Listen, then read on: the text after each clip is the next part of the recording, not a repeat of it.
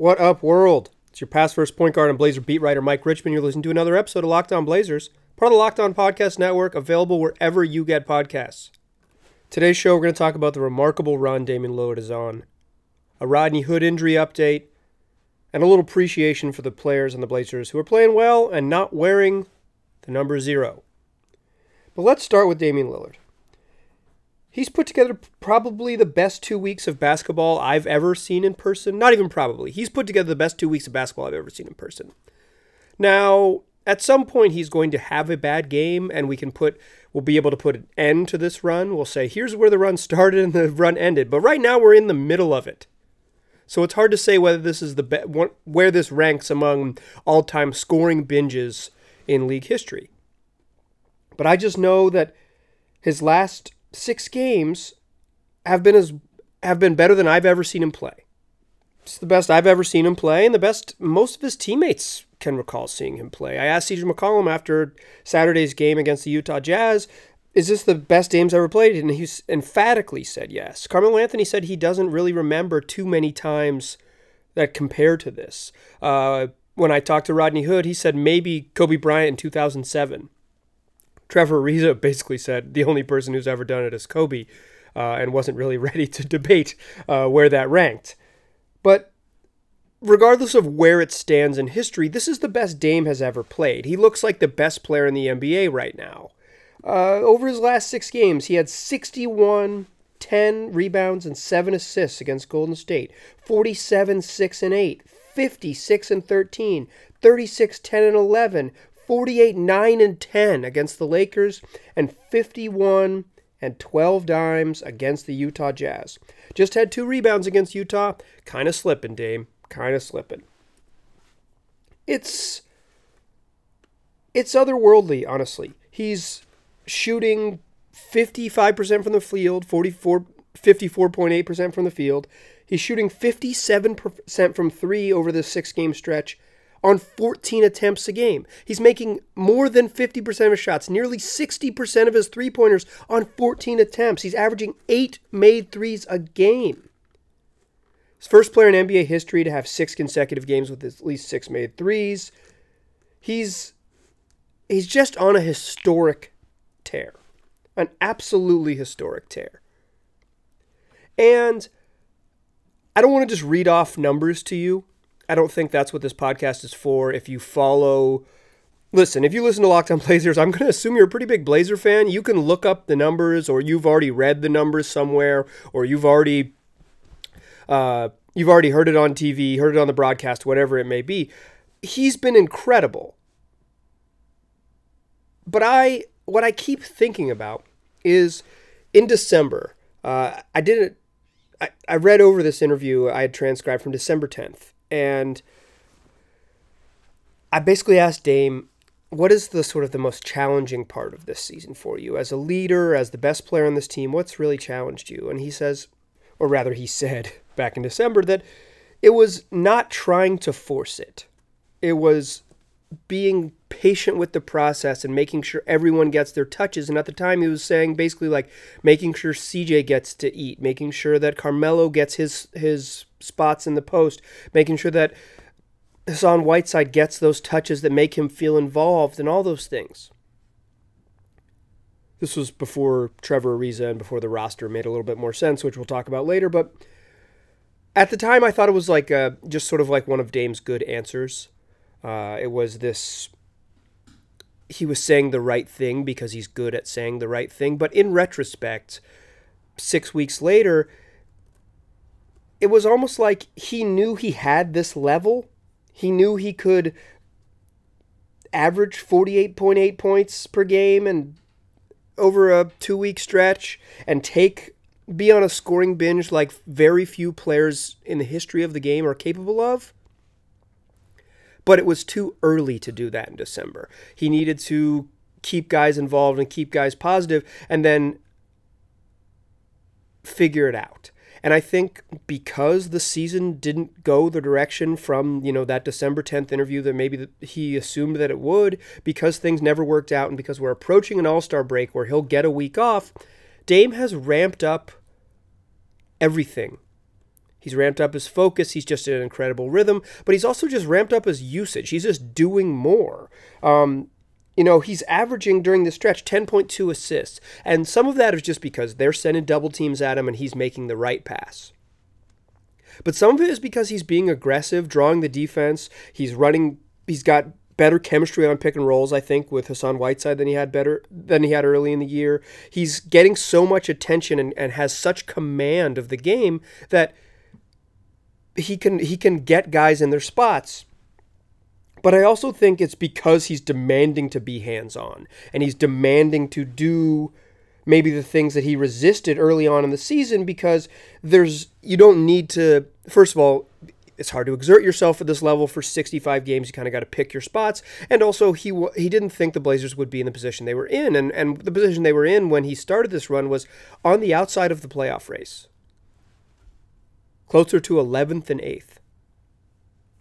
So I just think about the thing that's sort of maybe been tested in him is his patience. Not that he could just turn this on and this is like a mode that he decided to go to.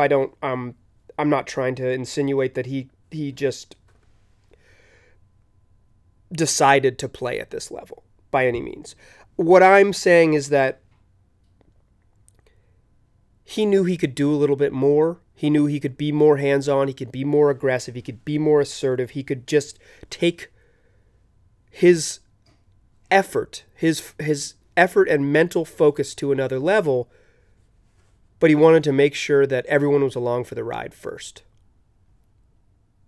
And that patience in when to pick your spots and when to do this, when to go to this level is really impressive.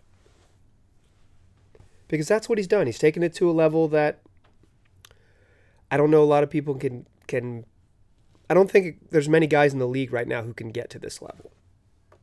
Certainly a select number.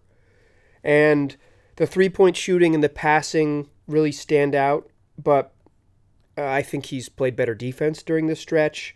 I think averaging, for how much he has the ball in his hands, to be averaging just 3 turnovers a game during the stretch. The only game where he's really turned the ball over a bunch was that game against the Pacers.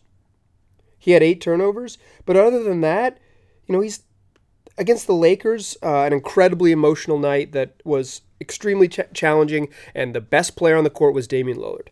As the Blazers and Lakers celebrated the life of Kobe Bryant, Dame had 1 turnover playing 40 minutes in that environment. Against the Jazz, a really good defensive team, he had 1 turnover in 36 minutes when he had 51 and 12. Like, he just has a command of the game like we've rarely seen, and perhaps he was waiting for when he would try to tap into this. And he certainly has tapped in, and he's playing at the best level we've ever seen him play. All right, second segment, I want to talk about Rodney Hood. He was in the arena last night, made his Moda Center debut, and I got to speak with him briefly about where he's at in the rehab process. Before we get there, I want to tell you about advertising on this podcast. If you've been a listener to this podcast, I'm sure you've heard all the great advertisers working with Locked On to reach sports fans. But you may not know that Locked On Blazers is a great way for your local business to reach passionate Trailblazers fans just like you. And unlike any other podcast, Locked On gives your local company the unique ability to reach local podcast listeners. And not just any podcast listener, a Locked On Blazers podcast listener, in my opinion, the absolutely best type of listener that there is. So, if your company wants to connect with Locked On podcast listeners, here's what you do. Text the word advertising to 33777. That's 33777. Or visit lockedonpodcast.com/advertising and let us know who you are. Local fans love to support local businesses, so get it done right here. We'll get our team to help your team achieve Locked On advertising success. Once again, text the word advertising to 33777 or visit lockedonpodcast.com/advertising.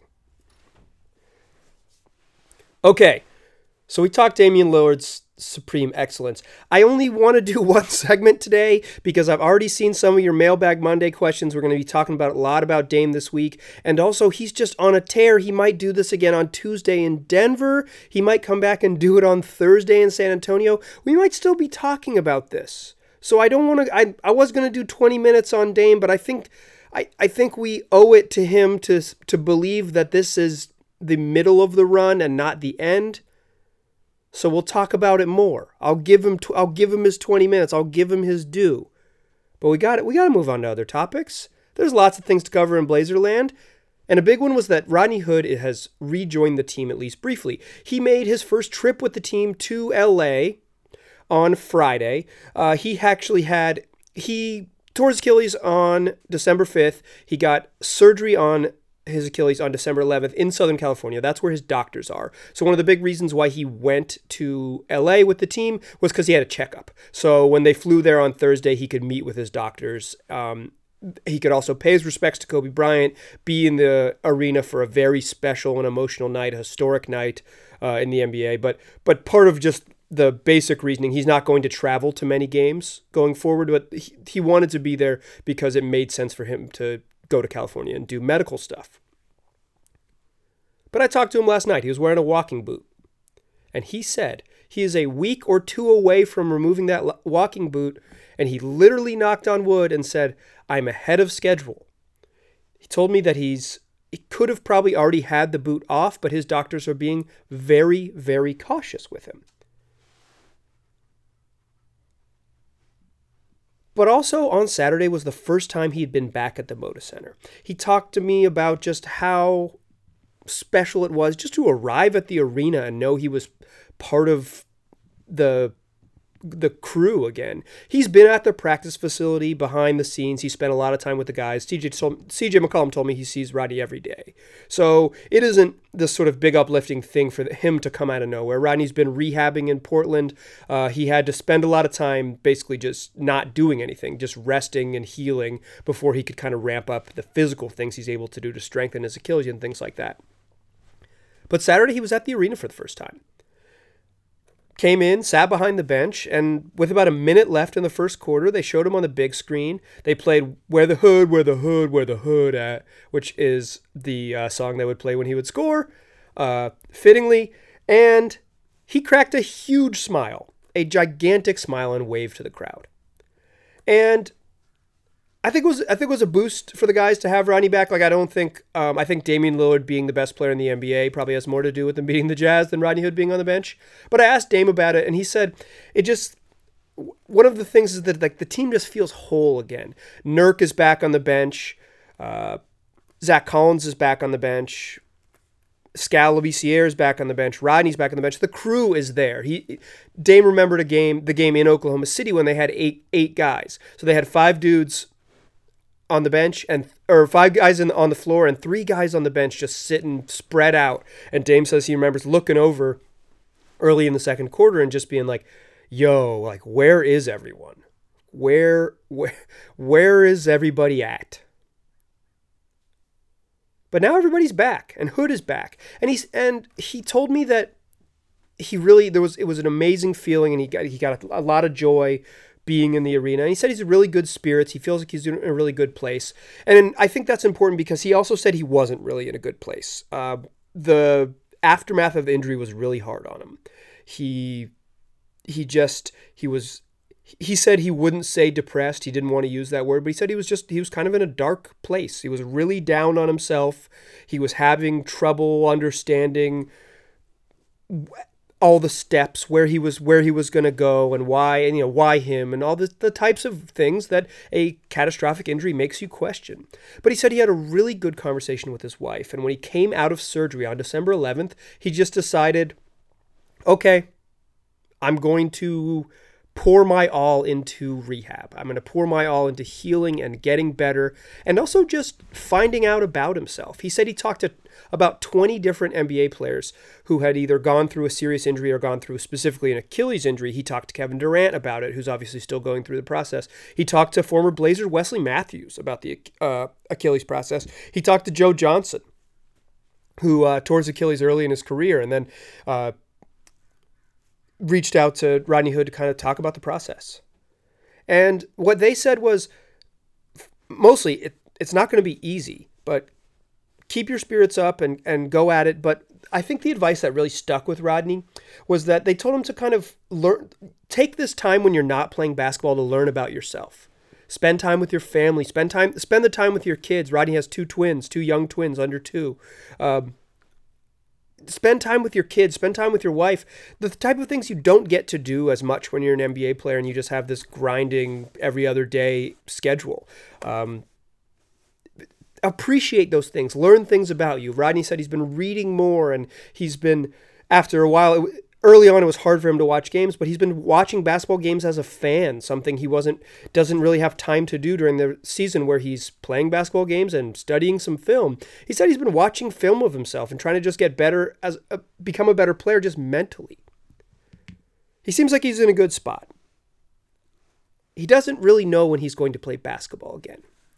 And I think maybe if I'd done this interview with him in Christmas, that would have been upsetting to him. That the what's next is still uncertain. He knows he's going to get the boot off. He knows after he gets the boot off, he's going to ramp up what he can do and strengthen the Achilles, start doing more weight work and all those things. But he doesn't really have a timeline for everything else. He has checklists and he has a plan, but he doesn't really know. And when I kind of pressed him, I did this interview on camera, so you can see on NBCSports.com/Northwest. You can see this interview. I wrote about it on the website too, if you want to read more. Although I've shared much of it with you during this segment, but click on the story. That's how keep the business alive. But I talked to him. I try to ask him off camera because it's not always easy to get these things on camera. Just like when are we going to see you? And he just. I don't know if he was resistant. I think he just genuinely doesn't know. And it's not the type of thing, the way he has to go through this rehab process is you got to be in it each day. You can't be looking at the finish line months out. I think it's reasonable to think 8 or 9 or 10 months after the injury, which would be the early part of next season, that he would be available. I don't think that's out of the question. Other guys have recovered in that timeline, but he didn't know just yet. So if you were waiting for the end of the segment for me to tell you when is Rodney going to play basketball again, we don't really know. We'll probably know this summer as he gets closer. We'll probably know at the end of the season once he gets the boot off and does more things on that leg. He'll have a better idea. So look for that update again. Other health update: Jusuf Nurkic suffered a calf injury. This is just really quick. I didn't speak with Jusuf, so I don't have 7 minutes of insight on him. But he returned to practice full speed, and he suffered a right calf injury that is the opposite of the leg that he hurt. He hasn't returned to practice since then. You will notice last week he was not on the bench for a couple of those games because he was dealing with that injury. It wasn't easy for him to be out there. He will return to practice at some point. I will give you that update then. But for right now, I would call this a setback for Jusuf Nurkic in his quest to return to the court, making it very likely that we don't see Jusuf until after the All-Star break at the soonest. Okay, that is your injury report. Quick and dirty on Jusuf. Hopefully I'll be able to talk to him in the next 10 days or so, 5 days or so, and give you guys more of an update on where he's at. He doesn't really want to talk to the media too much about where he's at. The Blazers haven't made him available, so tracking Jusuf down is not as easy as you might think. But for you, dear listener, I'll do my best. All right, close out the show talking about Blazers not wearing number 0, who have been really good over the last few days. Okay, we talked Damian Lillard, we talked Rodney Hood, and I gave you 45 seconds on Jusuf Nurkic, the injury updates from Blazerland. Let's close out the show on a positive note. I've had a lot of dark podcasts this season. But now, in the midst of a Blazers winning streak and Damian Lillard playing the best basketball of his career, the Blazers with wins over Houston, the Lakers, the Jazz. My goodness. It's not all Dame. I mean, it is all Dame because everything starts with him. He's been so good. But I just want to give a little bit of appreciation to the people not named Damian Lillard who are playing really well. First of all, I think it really starts with Hassan Whiteside. I've been critical of Hassan on this podcast. If you listen, you know that I have been pretty consistently critical of the way he's played. And I will say this, over the last 3.5 weeks, he's starting to get it. He is figuring it out. Maybe I am guilty of doing this thing that happens when a new player joins the team, is that I say, okay, 10 games in, you need to figure it out. 15 games in, I can't believe you figured it out. You haven't figured it out. 25 games in, it's unacceptable that you haven't figured it out. Maybe that's too much of a rash judgment on the part of me, on the part of this media member. But I also think that was true. And I think now we're in games, 49 and 50. We're in the final third of the season. And Hassan Whiteside looks more comfortable. Seems to be buying into what they need him to do on defense, playing a little bit harder and sharper, being a step closer to the ball and rotating over when they need him. Just being locked in on sort of position defending. I think that was one of his weaknesses early in the season, is just be a couple steps out of position. And he's not lightning quick, so being a couple steps out of position might be giving up like a relatively easy layup versus a very, like a challenged layup type of thing. Or because he's not there to help, then it's just a chain reaction type of things. I think he's gotten better just positioning on defense. I think the Blazers coaches, I've seen them certainly yell at him at times, but I think they've gotten to him on that end. And I think offensively, he has developed a type of chemistry with Damian Lillard that Dame seems to develop with any big man you put with him. Mason Plumlee, sure, why not? Jusuf Nurkic, one of the best pick-and-roll duos in the league. Hassan Whiteside. Over the last 3 weeks, that, without digging too deep into the numbers, that they just look better. They look like they understand it. Hassan is setting some better screens. Early in the year, he just wasn't setting screens. I think he straightened that up by December. I think after the first month, he kind of started setting real physical screens. But his re-screening, changing angles, things like that, his understanding when to roll short, when to roll hard, all those things. He just looks, him and Dame just have an obvious better chemistry. I don't need the statistics to really look up. I can just watch their feel and know that it's better. Later this week, I'll look up the stats and see if they match the eye test. But the eye test certainly suggests that those two have figured out their chemistry in the pick and roll, and it's made the Blazers much better on offense. Probably helps that Damian Lillard makes a bunch of 35-footers, so there's more space for Hassan to do things. But they just seem better. Hassan looks better. He's really valuable for the Blazers. He's really played a lot better recently. I think his game against the Lakers was one of his best games of the season, and he turned around and was really good. He outplayed Rudy Gobert in Portland on Saturday night. It's a great game for him. I've said on this podcast before that I think Rudy Gobert might be the best center in the league, and Hassan Whiteside was the best center on the floor on Saturday night. Other guy I want to give love to before we get out of here is Caleb Swanigan. He just plays hard. He does a lot of dumb things. He commits fouls that he shouldn't commit. He fouled Anthony Davis on a 3 for no reason. He got a foul on Saturday night when he was boxing out on a made shot, shoved someone out of the way when a three-pointer was going in. But he also plays hard. He sets really physical, hard screens. He rolls to the rim. He's active on the glass. He is such an obvious upgrade over the Blazers' previous backup centers. I'm saying it right now. Caleb Swanigan has been more effective than Skal Labissière. Skal's more talented. He's more skilled. He has more skill than Caleb. But he wasn't this effective because he's not as physical. He doesn't go as hard as Caleb does. Caleb makes mistakes. He's limited. He's struggled to score around the rim. But his energy is such an upgrade, especially over what Anthony Tolliver was providing at that spot, being asked to play out of position. Caleb Swanigan deserves some appreciation. He has been serviceable. Even when he has struggled, he has been an upgrade for the Blazers at that spot, and that has been useful during this winning streak, which is now at 4 games. 4 games. Okay, the final person that I want to just highlight who's played really well is Gary Trent Jr. Looks like an NBA player. He is, of the 2 second-year guards, he is better than Anthony Simons right now.